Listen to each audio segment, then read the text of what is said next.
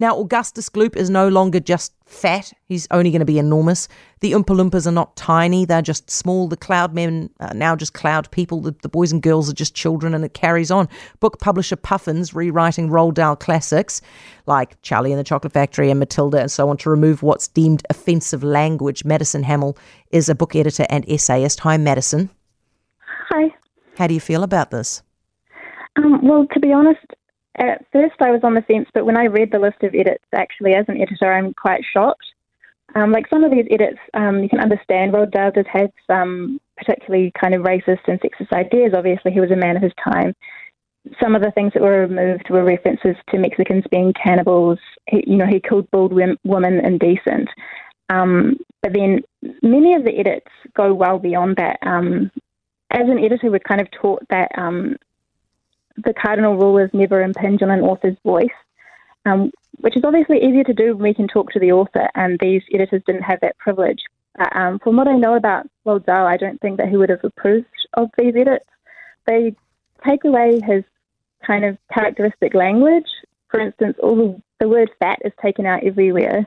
The characters themselves are still fat, and it's kind of intrinsic to that trope of bad guys being ugly and good guys being pretty that it's been in Western fiction since the beginning of time, in which Dahl used, and you can't really take that out of the story and expect it to be the same. I don't really understand, Madison, why some of the stuff is so offensive. I mean, why does Mr. Fox have to have his 3 sons replaced by 3 daughters?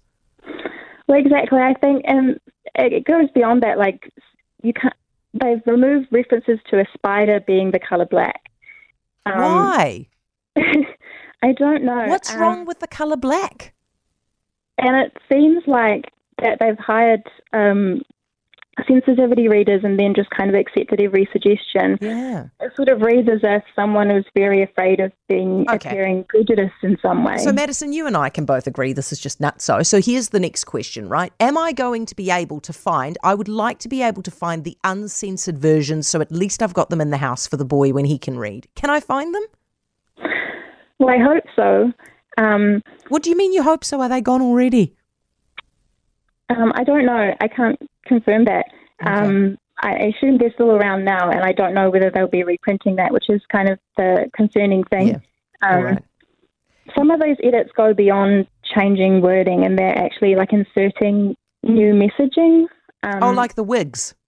Yeah. So the original line in The Witches was, "You can't go around pulling the hair of every lady you meet, even if she is wearing gloves. Just you try it and see what happens," which is, quite funny. And then the new line is, "Besides, there are plenty of other reasons why women might wear wigs, and there is certainly nothing wrong with that." So that's been inserted in place of the amusing line.